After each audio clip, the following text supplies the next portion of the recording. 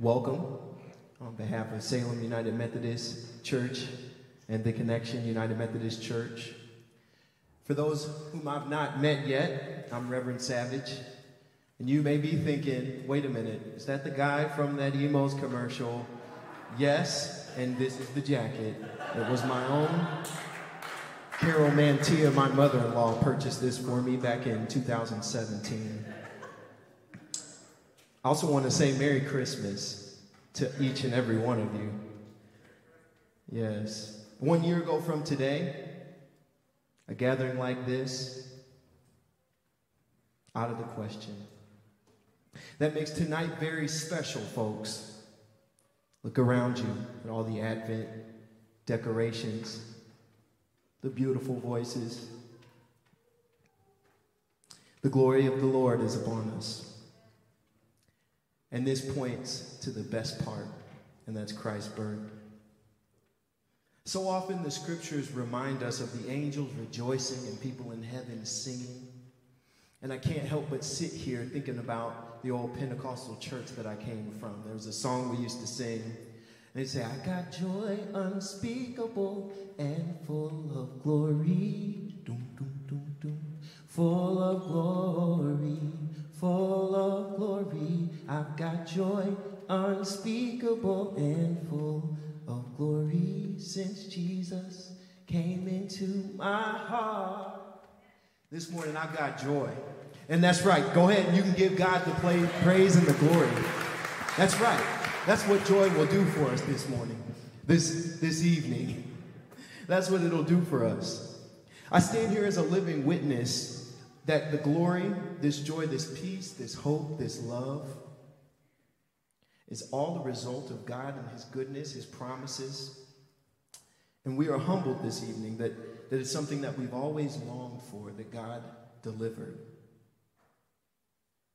As we tarried through a pandemic, we remember that an evening like this brings about such words like, great is thy faithfulness, O God, my Father. God has shown up for his people today, and this is truly an example. This reminds us. I'm also reminded that it's not always easy to approach glory like this. No, it's not. We find in Scripture that it often takes a journey, and you may even agree with me on an evening like this, that our journeys have led us to being here, experiencing the pandemic differently, away from our families or with our jobs, working remotely, Zooms and FaceTimes, and you name it, and we were doing it online. Journeys. When my family takes a journey, when we prepare, that's Libby and I, and our wonderful children, boy, do we prepare. We love to travel with our children. When we married, we decided this was something that we wanted to hold dear to the culture of our family. We wanted to travel. And I'm reminded of a particular period of my life where we traveled to South Carolina. We did what we always do. Weeks prior, we pulled up some of our favorite music podcasts. Right now, that would have been something like Maverick City Music. We ordered all of the attachments and accessories that you might clamp onto your van's headrests to make that kind of drive from St. Louis to South Carolina. We were prepared. We had spent a lot of time showing the children pictures from our previous journeys, and we shared with them that experience was the most important part to us. On Sunday, March 17, 2019, we had ended a service over there in the multipurpose room, and we were off. Our family traveling, we were dressed nice. It's picture perfect at this point. And I mean, some of you have picked up on this already, right? March 17th, what is that? Where are my Irish folk in here? St. Paddy's Day, that's right.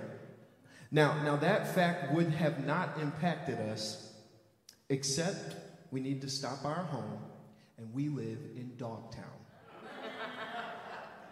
This is the Mecca of all St. Patty's Day festivities here in the middle of the United States. We made it to our home, but getting out was far from the glory of the Lord we just talked about. Can I get an amen? This was Libby being pregnant with our son Cole. People walking around our car inebriated. We're going about 1 mile per hour. Cars parked on both sides of the streets on just a one-way street. After an hour of this one-block debacle, we finally made it to the highway. And I was so happy to be going any faster than 1 mile per hour. And then I finally heard it. Pull over. I'm going to be... You guessed it. And no, I hadn't pulled over yet. Windows weren't down, doors weren't open. Not only that, one of our children, also you learn a lot of things about your young children, had natural reactions and reflexes by watching mom be sick. So we had only made it from home about 10 miles away, and we were seriously regretting all this travel business. It sounded better talking about it. It felt better planning it, but doing it, no way that I wanted to really continue to make this part of my family culture. And then the music that we had listened to was on in the van. Have you ever been given a nudge? The music, this Maverick City music, it's the most positive thing, talking about the glory of the Lord, despite all the smells. And we cleaned. Then a podcast came on. My goodness, talking about the goodness of God. And as Libby and I cleaned up, we hydrated her, hydrated our son, we decided that, you know what? The truth of the matter is none of our traveling was ever perfect. But here's what is true, that instead it's the goodness of God that offers us a history and recognition of the best parts of our journey, allowing us to remember our faith and help us journey on. And I'm done telling this story, because the truth is it just gets worse before it ever gets better. As I was recalling this story with Libby, I wanted to be as specific as I could. I wanted to get the details right, as I would be saying it in front of her at some point this evening. And so she had reminded me, oh yeah, babe, when we got there, it was even worse. When we checked in the hotel, every time we sit down and eat dinner, it seemed like it never really panned out. And the truth is, it never really got better. This journey, though, has not ended. Like I said, God helps us remember the best parts. And since that experience, we have remembered. We have journeyed on. And as a visual testimony, something that we have around our household is this map. It shows us all the places since then that we have gone to. And it tells the truth of the matter that God has not failed to shed light on the best parts of our journey. Now today, we're going to get into Scripture. And our reading is going to come from the perspective and the scene of the shepherds. And I wonder what I would have heard had I been there that night. Would I have heard the choirs of angels singing, or the sound of barnyard animals shifting around? Would I have seen the star in the sky, or simply two poor and very frightened kids? Would I have understood the hush, the silence, divine presence, or simply the chill of cold east wind? Would I have understood the message of Emmanuel, God with us? Or would the cosmic implications of that evening pass by? Would I have trusted the words from the shepherds? And what about it would I have remembered? Would you pray with me? Lord, help me step out of the way and allow Jesus to do only what he can. May your glory be shown throughout me in this moment, and may your Spirit cover me. May you reveal yourself to us through your holy word. In Jesus' mighty name we pray. Amen. Before we get to the scriptures, I just want to set a little backdrop here. The scripture reminds us of our fathers of faith who were shepherds. And these are some of the names, to just name a few that you might remember: Abel and Abraham, Jacob, Moses, Amos. These fathers of faith ranged from shepherds of flocks to shepherds of God's people. Leading up to the events of being visited by the angels, there were shepherds like Amos who God called to give the word to his people. And we learn from the scriptures that Amos expresses a collection of poems and sermons that Israel had not remembered whose they were.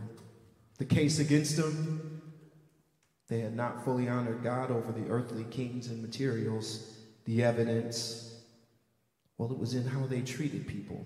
Justice was not being served. The words of the shepherd and the prophet Amos, he said, "The Lord roars from Zion and thunders from Jerusalem.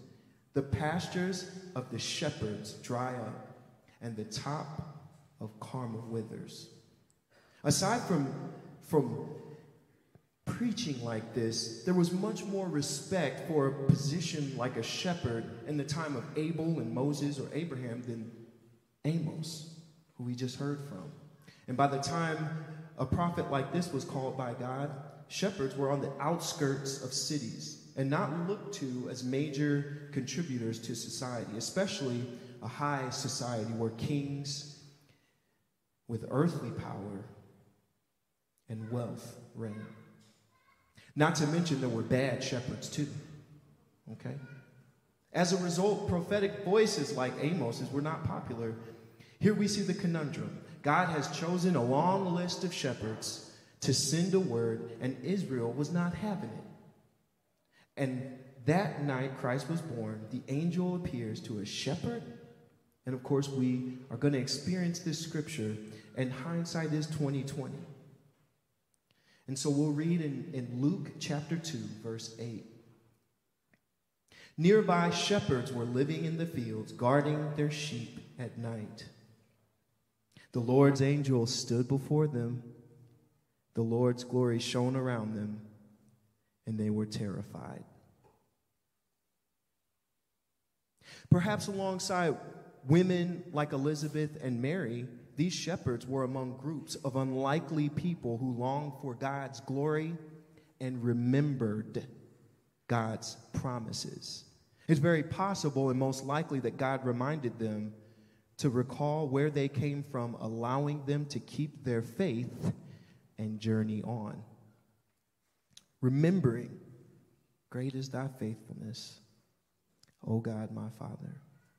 The shepherd would eventually go and testify to the glory of the Lord. See, God delights in our testimony.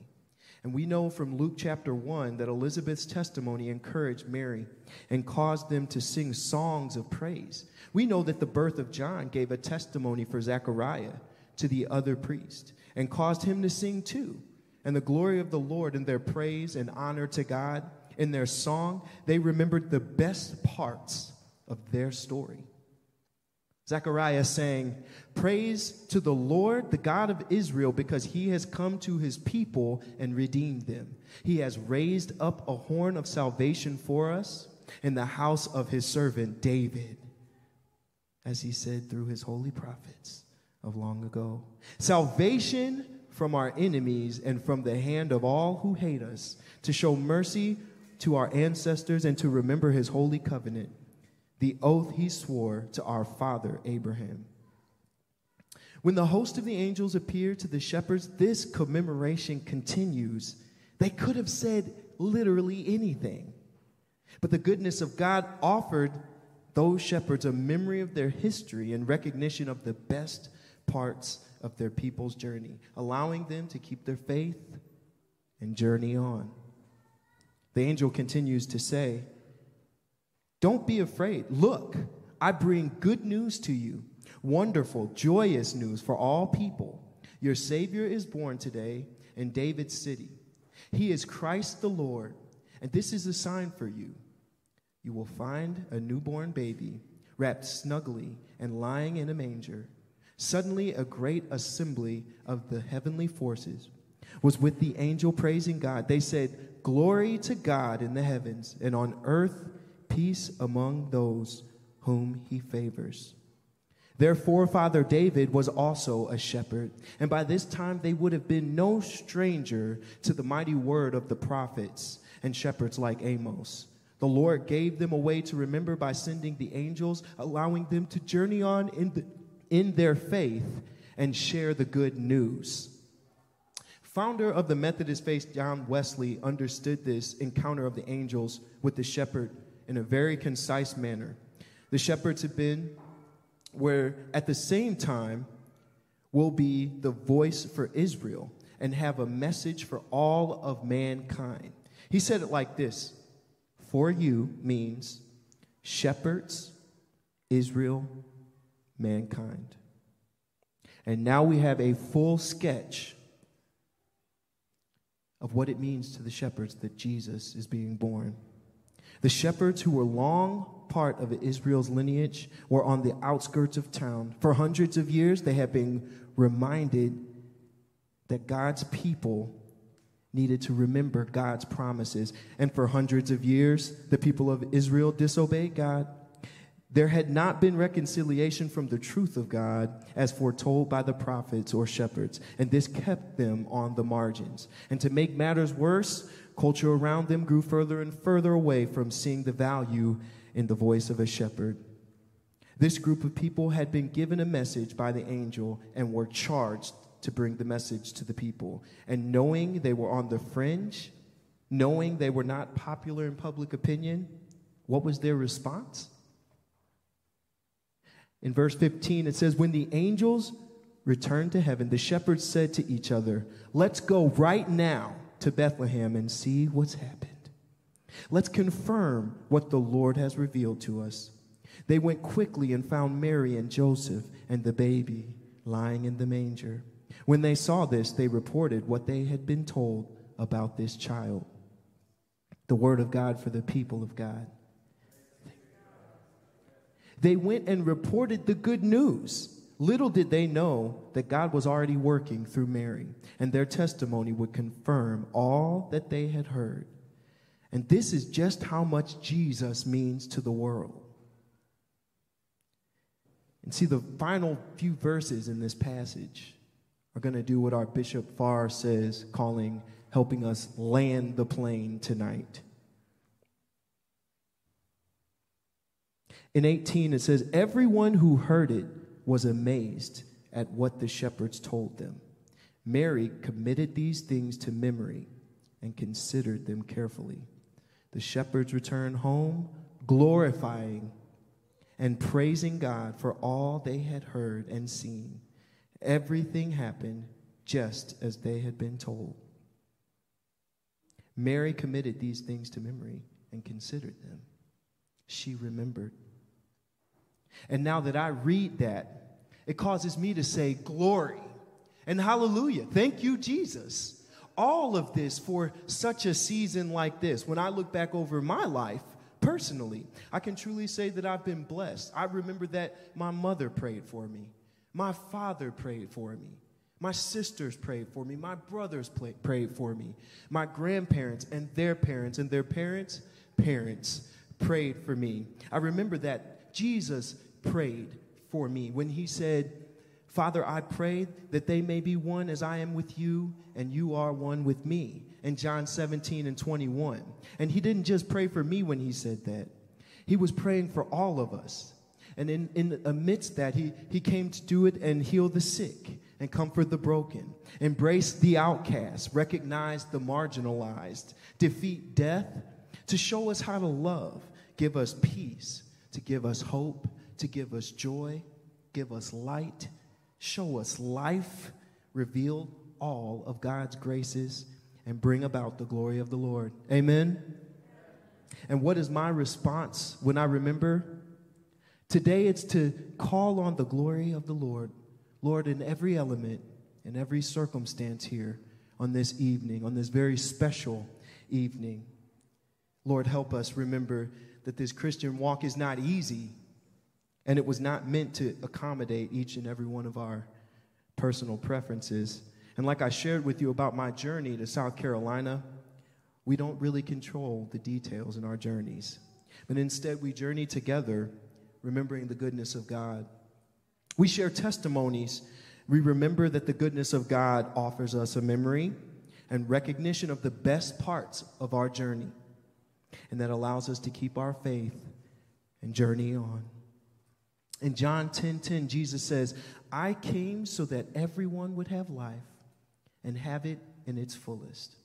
And on this day, I pray we remember that this story of the Christ is the best part of Christmas. And as we close, I would like you to all pray with me. And I can lead with the words from the end of Jude, and you can respond. Okay. Now unto him that is able, to keep you from falling, and to present you faultless before the presence of his glory, with exceeding joy, to the only wise God, our Savior, be glory and majesty, dominion and power, both now and ever. And let the church say, Amen.